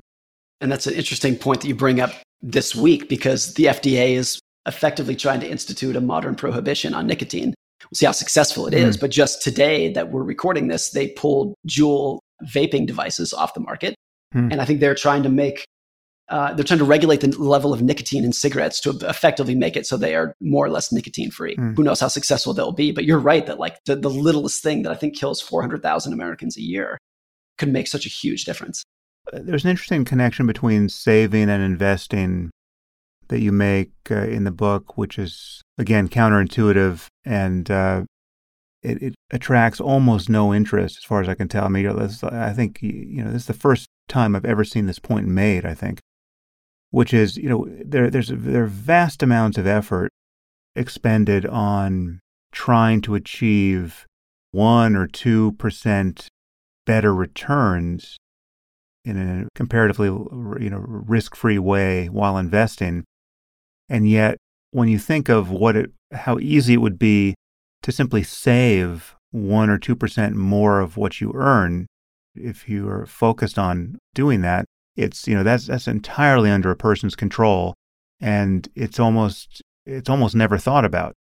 Yeah, I mean, I think a lot of people, particularly in the Western world, particularly in like upper middle class America, have a huge amount of lifestyle bloat that is just a keeping up with the Joneses spending on the bigger house, the nicer car, the fancier vacations. And the point that I made that you pointed out was like, there is so much effort, literally hundreds of billions of dollars goes into the effort of trying to earn higher market returns. How can I beat the market? And by little amounts. If you can outperform the market by 1 percentage points per year, you are a freaking hero. You will be on Mount Rushmore if you can do that over the course of your lifetime, the Mount Rushmore of professional investors. If you can beat it by 1 percentage point per year, that's amazing. But if you think for the average person, like, do they have 1 or 2 or 5 or 10 percentage points of lifestyle bloat in their lifestyle that they could live in a more modest house? They could drive the Honda instead of the BMW. They could go on a more of a local vacation than flying to Bali. Like, there's all these things where it's like, again, I'm not saying live a Spartan life, live like a monk, but it is way more feasible to reduce your lifestyle expenditures by a percentage point than it is to increase your investing returns by a percentage point. The first is like almost entirely possible for virtually everyone listening to this, that you could reduce your lifestyle by 1%. The latter is almost impossible to everyone listening to this, that you can improve your investing returns by 1%. It's like the difference between them is that stark. It's that black and white. And I just think there is so much effort on the former or on the latter. There's so much effort on trying to increase your investing returns and almost no effort on the latter, which is like, can you just keep your expectations in check? Can you become a little bit more humble and less egotistical in your spending? And I think that it's just such an area for improvement for people. Now, I have over time increased my lifestyle. I live in a larger house, drive a nicer car than I did 10 years ago. So I'm not saying just anchor yourself to when you are in poverty and stay there forever. That's not the point. But I just think there's such a level of improvement for people that goes overlooked. And I think if there is an area of our finances that I'm proud of, that my wife and I have done a good job on, it's keeping our lifestyle in check below the rate of our income growth. It's not that it hasn't grown at all, but our lifestyle has grown at a slower rate than our income. So as our income has gone up, like the huge majority of it has accrued to savings and wealth and independence, and not necessarily just keeping up with the Joneses. So even if we are passive investors and we are earning an average investing return, I think we are earning an above average like lifestyle return just because we've been able to keep our lifestyle below our rate of income growth. How do you think about the difference between what is rational and what is reasonable? To me, the idea was, it seems so intuitive. And people say it all the time, like, you want to be rational. How can I make a rational decision? Or the opposite, you're not being rational. You're being irrational, and therefore you should stop doing it. And I think inherent in that, which is like an idea that's never questioned, but inherent in that is that people are machines and they are spreadsheets, and that they can just go through life adding up the numbers in the spreadsheet and doing what the spreadsheet tells them to do. And I think that is wrong. And there's so much evidence that we are not machines, that we are hormonal, emotional, imperfect people who have a very limited view of how the world works, who are blinded by uncertainty. And we are just not rational machines. We are irrational people through and through, full stop. And if you accept that, then rather than aiming to be rational with your money, I think the best you can do is aim to be reasonable. If you can just be pretty reasonable with your money, I think it's the best that we can do. And a lot of people, I think virtually everyone has some form of skeleton in their financial closet, something that they do with their money that is not rational, that they might be embarrassed of, that they might hide from their friends, might hide from their spouse, because it's not a rational thing to do. And I think if you just give yourself the permission to say, look, I'm not a perfect person. I'm an irrational person. I'm a very emotional person. And therefore, there are things I do with my money that I cannot explain on a spreadsheet, but it works for my personality. It's pretty reasonable. So I'm going to go ahead and do it. The example that I gave in the book was, we don't have a mortgage on our house, which is the worst financial decision that we've ever made. Because as recently as 2 years ago, you could have gotten a 30-year fixed rate mortgage for 2.5%, the lowest, and that's tax deductible, and it's fixed forever. It's like the best thing you could possibly do is to lock in that low rate mortgage. And we intentionally did not. We don't have a mortgage. And it's the worst financial decision we've ever made, but it's the best money decision we've ever made because it gives me a level of independence and comfort and security, particularly as we have young kids, and sleeping well at night knowing that this is my house. It's not the bank's house. No one can take it away from me no matter what happens. I love that feeling, even if I can't explain it on a spreadsheet. And there have been so many people who I explained that to. I wrote about that in the book. People have emailed me and said, look, I kind of see where you're coming from, but like, walk me through the math on why you did this. And I'm like, no, this is not math. There's no, if I try to explain this with math, I'm going to fail. The math does not make any sense. It's irrational. But I'm not a rational person. I'm an emotional person. And I think this is a reasonable thing to do with my money. And therefore, it's the right thing to do. Once you give yourself permission to be just reasonable with money, I think there's a lot of things you can do with your money that make a lot of sense, even if they're not rational. One other quick example I'll give on this is there's a very well-documented home bias in investing, where people who live in America only own American stocks, and people who live in Germany only own German stocks, et cetera, et cetera. And it's often viewed as a bias. It's not rational to think that the best companies that you should own are the ones that are located closest to your house. That doesn't make any sense. It's not rational. But I think it's very reasonable to have that home bias if investing in companies that you are familiar with because you drive past them every day, if that helps you take the leap of faith of investing your life savings for the next 30 or 40 years, then it's a very reasonable thing to do, even if it's not rational. You can't explain it in a spreadsheet. So I think there's lots of examples like that. I'll give you one more very stark example, and I promise to wrap this up, but I think it's a fascinating example. I have a friend who is fairly successful now, but he grew up in abject poverty, homeless poverty. And he told a story about when he was growing up. He remembers a time when his refrigerator was empty. When he was a child, his refrigerator was empty, and his mom had $3 in her pocket. And $3 is not going to fill the refrigerator. It's not going to make a dent in feeding the family. But $3 will buy you 3 lottery tickets that might give you the potential to fill the refrigerator. And his point was, if you looked at my mom with starving children and $3 in the bank, going out and buying lottery tickets. You would say, that is not rational at all. You are crazy. You are being so reckless with your money. Your kids can't eat and you're buying scratcher tickets. But from her perspective, it was actually a pretty reasonable thing to do because it was the only thing in her life that would give her a fighting chance about maybe being able to fill the refrigerator. I think there's so many examples like that. Yeah, it strikes me there's an example closer to home here where you've just described the rationality of passive investing in the stock market, because we know that something like 95% of active trading just simply fails to equal the average gains in the market, which is to say if you're picking individual stocks in publicly traded companies, you're very likely, unless you imagine you have some access to inside information that others don't have, you're very likely going to perform worse than you would if you just bought an index fund and never looked back. But is there a case for the reasonableness of actively trading at least some amount of your portfolio simply because you have made other, psychological calculations and concessions, which is, you're the kind of person who likes the Vegas-like aspect of it? I mean, you're aware that you're paying some price, or you're likely to pay some price for the dopamine you get from doing this, or you're someone who will feel so much pain on failing to get the outsized returns of picking the right company that you want to spend some amount of your investable dollars taking outside risks by picking companies.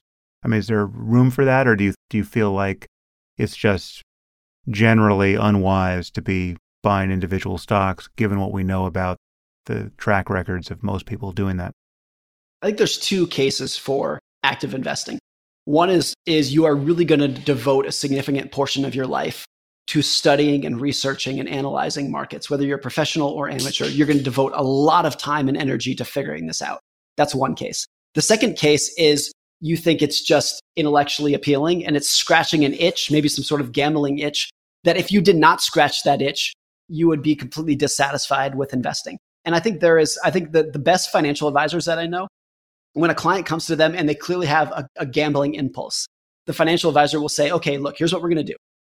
We're going to put 90% of your money in passive long-term investments. And then I'm going to let you take 10% and gamble your brains out with it. You can buy your penny stocks, short stock, whatever you want to do, go scratch that itch. And the reason that they do that is because they know that if that financial advisor said, hey, Mr. Client, I'm going to put you 100% in the good passive long-term investments, that client that has a gambling mentality is going to say, this is boring, I'm going to leave. And they're going to go gamble with 100% of their money. If you can scratch an itch with 10%, again, even that's not rational to think like, oh, let's take 10% of your money and gamble it away. That's not a rational thing to do. But if by doing that, it lets you keep the majority of your money invested for the long term because you're scratching your itch somewhere else, it's a totally reasonable thing for people to do. Those I think, are the two scenarios in which active investing makes sense. It's like the two ends of the spectrum. Either devote your life to doing it right, or admit that you need to scratch an itch and you know that you're probably not going to get it right, but it's intellectually appealing and you love trading and following markets, which I do too. Hey, like by the way, I'm a long-term passive investor. I buy every month. I never sell, but I am fascinated with markets. So I check markets many times a day. I check my accounts several times a day. I read financial news all day long because I think it's fascinating. I think the sociology of markets is just an amazing thing to witness, even if I'm not actively participating on a daily basis in trading.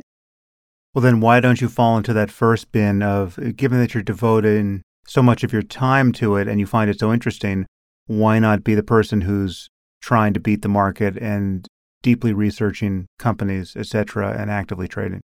Yeah, that's a really great question. One of the reasons why it was unappealing to me is that it is possible, if not likely, I would say, that you could be a successful active investor and do that for 10 or 20 years and still not know whether your success was due to luck. And I think that would gnaw at me to no degree. Not only are the odds stacked against you that you will be successful, but if you're successful, you don't know whether it's luck or not. And there are, without any question, there are very successful active investors, some of whom are billionaires, whose success is owed almost entirely to luck. Now, we don't know who those investors are, but if you asked, okay, if you said there's 10 million active investors in the world, will a handful of them become ultra successful by luck alone? The answer is, of course, it's yes. But we never want to admit who those are. And those people don't want to look in the mirror and admit that it was them, because that's a really uncomfortable thing to swallow. So I never wanted to have a career where I probably wouldn't be successful. And if I was, I wouldn't even know if it was because of what I did or not. That was one aspect of it. The other, maybe just trying to be introspective here, I have a somewhat lower risk tolerance. And I feel like the investing, that the individual decisions that I could make would be something that I would not be very good at. But being patient is something that I know I would be good at. And focusing on endurance, like I know I can do that well. Maybe I don't have confidence in myself that I could be a successful stock picker, but I have total confidence in myself that I can be a long-term investor. And therefore, if I can be an average investor for a long time, that just seems like it would have the highest odds of success for me. And maybe a third answer is I'm much more aware, like I really don't have that much interest in where's the stock market going to go next? What are the next big industries? Where's the economy? I just don't think it's very interesting to me. I like watching it to me, but really what I like and I'm very interested in is what is going on inside of people's heads when they are making those financial decisions. And that's why I like following markets. I love just like the daily explanations that people give about why is the market doing this and why is it doing that, and like how people justify their own decisions. That part I think is fascinating, even if I don't really aspire to be an active participant in making those forecasts and those judgments. Yeah, I mean, the market is an interesting reflection of really it's just expectation. I mean, to invest in the market is to form a set of beliefs about what other people believe the market will do. You know, it's just this hall of mirrors. You're forming a set of beliefs about what other people believe that other people believe what the market. I mean, it sort of never ends, right? And you're betting on the psychology of other people in order to pick. Certainly, if you're trying to time the market in any way, you're not really betting on the actual fundamentals of any of these companies you could be buying stock for. It's you're betting on what other people think is going to happen with those companies. And here's the most extreme example of that. You mentioned earlier that it's hard to beat the market unless you have inside information. But the truth of it is most of the studies show that even people who are illegally trading with inside information, they still lose money. Because even if you know what the data is going to be and you have that information before everyone else, you don't know how other investors are going to react to it. And there was a hedge fund that I think it was around 2010, a hedge fund called Galleon. The guy's name who ran it was Raj Rajaratnam, who went to jail for insider trading. He spent like a decade in prison for insider trading.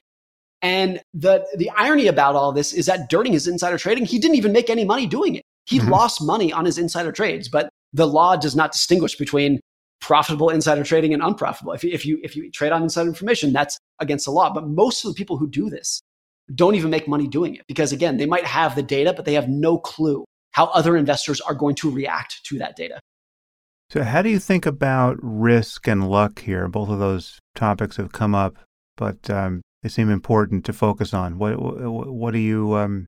How does that shape your sense of what is reasonable to do or not do in this space? Well, to me, it was the idea that risk and luck are the exact same idea, just in opposite directions. They're the same idea. It's the opposite side of the same coin. That the definition of risk is that there are things in the world that can happen that are outside of your control, that can have a bigger impact on outcomes than anything you can do yourself. That's what risk is. And that's also the exact same definition of luck.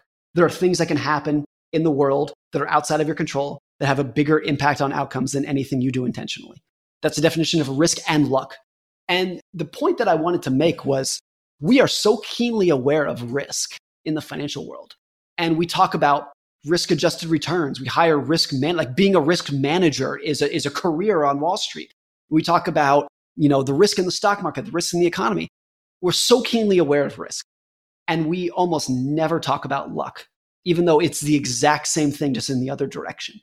And because of that, I think we are largely blind to luck.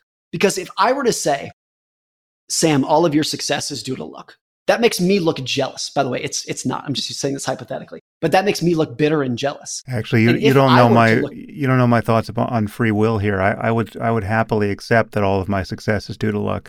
Maybe But better. That's a even larger better conversation. Yeah.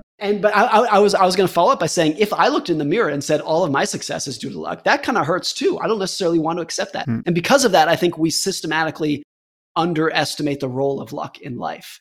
Even if it's just you and I are white American males born in the 20th century, like that is a massive element of luck that's completely outside of our control. Yeah. And it's completely foolish to think that if we were born in a different situation, in a different country, in a different era, in a different whatever, that we would be in the same position that we are right now. So I think it's very easy to overlook that. The other element of this is that, particularly in areas of extreme success, the line between bold and reckless is very thin, and usually only know it in hindsight. And the exact same skills and behaviors that made some people ridiculously successful easily could have made them very unsuccessful or ended up in jail. I use the example in the book that if you look at the life of Cornelius Vanderbilt, who was one of the richest men of all time, the most successful businessman of all time, it's not an exaggeration to say that he made most of his success because he just gave the middle finger to the law. And while all of his competitors were following the law, he just said, no, I'm not going to. I'm going to break every law that governs railroads and shipping in the United States, and I'm just going to run over people and get it done. And that was why he's successful. But you could so easily imagine a world in which Cornelius Vanderbilt ended up in jail. He did not end up the richest man in America, the most successful businessman of all time. He ended up as a common criminal. John D. Rockefeller is somewhat similar. I mean, there's a judge in one of his trials in the 1920s who said Rockefeller is no different than a common thief. And I'm not as extreme about Rockefeller as I would be for Vanderbilt, but a lot of the things that Rockefeller did was just straight up breaking the law. And therefore, you can so imagine another world in which we think of him as Bernie Madoff and not John D. Rockefeller. Right. And just like the very different, again, the line between bold and reckless can be so thin. And that's where I think we have a false sense of luck, that people like Vanderbilt and Rockefeller got very lucky in the sense that they pushed the boundaries as far as they could go, but they got lucky in the fact that they didn't push them a little bit too far. And I think other people like Madoff and Lehman Brothers and AIG and WorldCom pushed the boundaries too far. And I think it's very hard to understand that in hindsight unless you really dig into these stories. What about optimism versus pessimism? Well, I think the key mistake is that if you look at a long stretch of history, you should be an optimist, because humans' ability to solve problems and become more productive and to endure incredible tragedy, if you can be one of the people who survives that tragedy, is incredible. I mean, the stark example that I know of this is that at the end of World War II, Germany's economy had declined. Germany's GDP had declined 90% from its pre-war peak. The German economy did not exist in 1945. The country was bombed into rubble. It basically didn't exist. Within 5 years, West Germany at least had surpassed its pre-war GDP peak. It only took 5 years to rebuild the entire German economy. Like, nobody was predicting that it could happen that quickly. But people are so good at rebuilding and enduring and becoming innovative and solving. Like, that's why you should be an optimist, is because people are so good at solving the biggest problems. But the problem is that it's very easy to conflate optimism and complacency. And if you are the kind of person who thinks that the definition of optimism is that everything is going to be great in the future, that's not being optimistic, that's being complacent. And so my definition of optimism is, you think the odds are squarely in your favor that over a long period of time, things will work out, but you also accept and know, as a matter of fact, that the path between now and then is going to be a constant chain of surprise and hassle and disaster and recession and pandemic and bear market and collapse between now and then, that you need to be able to survive and endure in order to stick around long enough. That's the thing about optimism. Pessimism, I think, is an interesting thing because it is so intellectually seductive and appealing to listen to pessimism. Like most pessimism sounds like someone's trying to help you. When they're like, hey, there's this risk in front of you and I'm trying to warn you about it so you don't get hurt by it. That'll catch your attention. Whereas I think a lot of optimism sounds like a sales pitch. If someone is like, hey, there's this great new company that's going to make you rich, it sounds like a sales pitch. And so people are more persuaded by pessimism, I think. Kahneman makes this point that, and from an evolutionary sense, it makes perfect sense that you would be more persuaded by threats than opportunities. Like, the goal is to stay alive so that you can actually have a fighting chance to gain the opportunity. You have to stay alive first. But if you have any rational sense of history, reasonable sense of history, you should be an optimist. But I think you should be a reasonable optimist in the sense of, like, you have to learn how to get optimism and pessimism to coexist with each other. and to be a long-term optimist and probably a short-term pessimist. It's always a constant chain of surprise and disaster in the short run, and always will be a constant chain of setback. But if you can stick around long enough and stay in the game long enough, that it's completely foolish to bet against optimism in the long run. Those are the things I think are easy to overlook with those topics. Yeah. So as you say, there's this related issue of we weight losses more than we weight the commensurate gains, right? This is the phenomenon of loss aversion that Kahneman talks about.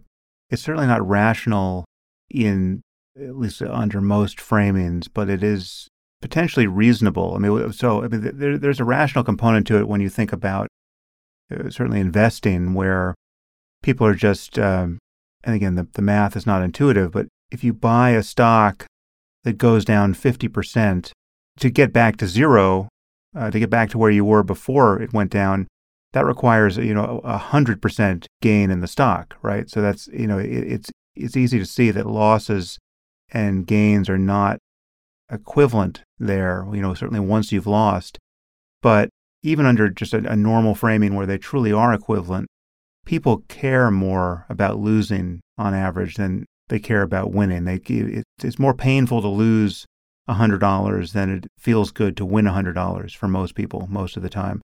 And I don't know if that's something that can be corrected for psychologically, and if it would be wise to correct for it, or if we should just price that into the way we think about the world and be motivated on that basis.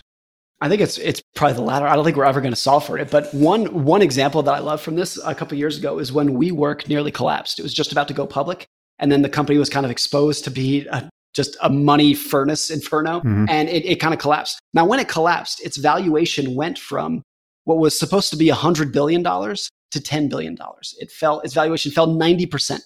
And that, of course, for WeWork investors and employees and the company's reputation was disastrous. It fell 90%. But you could also look at that and say, WeWork at that point was like a 6-year-old company worth $10 billion. That's amazing. Yeah. That's a ridiculous success by any metric. But because it had anchored on this ridiculous high of $100 billion, it felt like a failure 10 times over, even if it was by any metric insanely successful. So I think that happens a lot. And that's kind of the tragedy of bubbles too. I mean, if you invested in the stock market, if you bought tech stocks in, let's say, 1990, and then you sold them in 2001 after the dot-com bubble collapsed and the market fell 80%, whatever it did, you probably would still made a pretty good return. But that's not how you felt. You felt like you lost 80% of your money. Yeah. And so I think we're always going to anchor to that previous high. Even when the previous high was ridiculous, irrational, and fleeting, we're always going to anchor to that right then. The other thing about this is that in markets, the reason that there is a high is because that's when most investors are coming in. So it is true that Bitcoin hit 67,000 because that's when most investors came into Bitcoin. So now that it's at 20,000, most of them are sitting at a loss, even though Bitcoin has gone from 1,000 to 20,000 in the last 5 years or whatever. That's amazing. But most investors, weighted by the amount, the time that they came into the market, are losing money. That's kind of the tragedy of bubbles and what it does to society. Given that dynamic, and given that the most durable advice, if one could only follow it, is to buy low and sell high in really any investing, how does that square with your dictum to simply just stay in the game for as long as possible? I mean, if is buy low and sell high advice that you simply can't take because it just is synonymous with thinking that you can time the market? Yes, I think in general, buy low, sell high, it's often passed off as great advice, obvious advice, but inherent in that is that you are already predicting when you're going to sell. And that I think becomes dangerous. That does imply some element of when the best time to sell is. And I just don't think that's the case. Now, I will probably sell my investments at some point in my life, although I think a lot of them will just get passed on to my kids or passed on to charity. It's a good chance that I'll never sell them. But, I think just buy low, or not even buy low, because low also implies that you have some sense of valuing the stock market properly.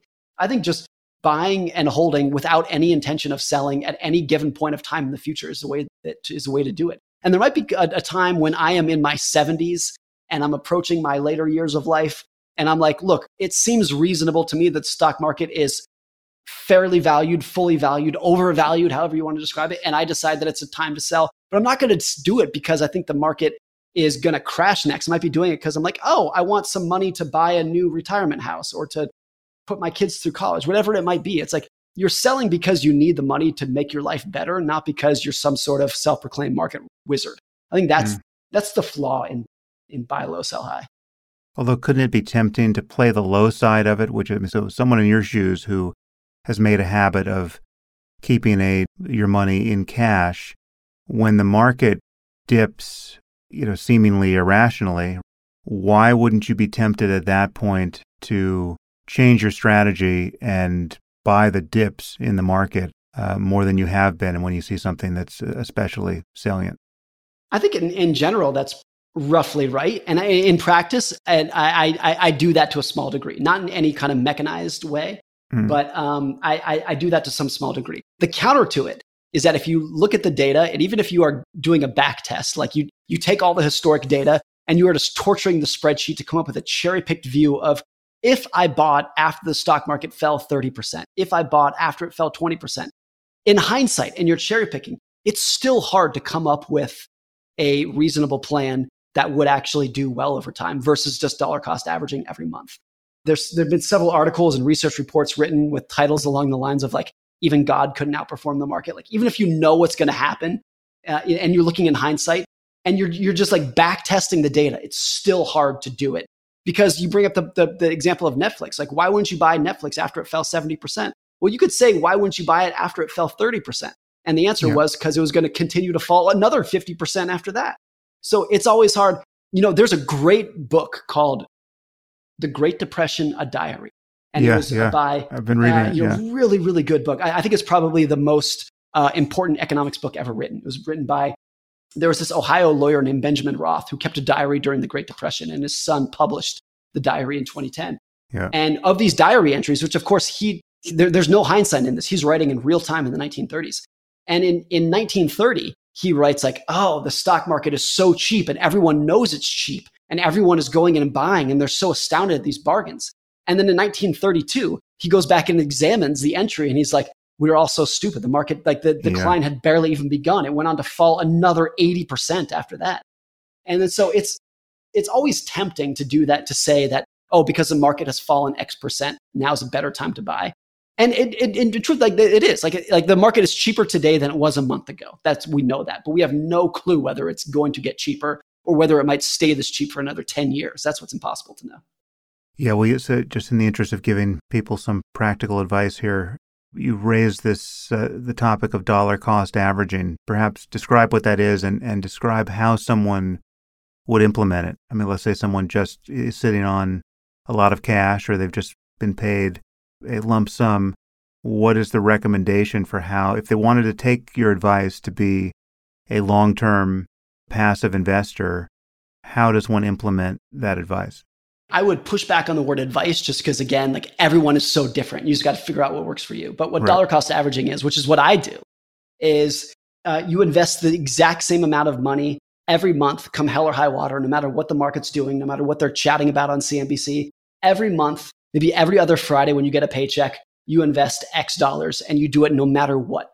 It only works if you can really do it no matter what. And you continue to invest when the world is imploding in 2008 and 2020. And during the last 6 months, you keep doing it. It's just, you're not making any decisions based off of what you think of where the market's going or valuation. You just say, I'm going to invest $100 every other Friday, and I'm going to do that for the next 30 years. And if you can actually do that and maintain it, it's very difficult, even cherry picking with hindsight, to come up with an investing strategy that outperforms doing that. I think one of the reasons it does so well is because you are, by definition, taking the emotion out of it.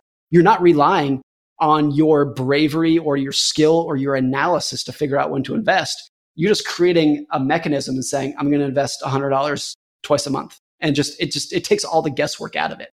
And the results of it over a long period of time, I think if you can actually do that for your whole career, you can do that for 30, 40, 50 years, the odds that you will end up in literally the top 1 or 2% of investors are very high.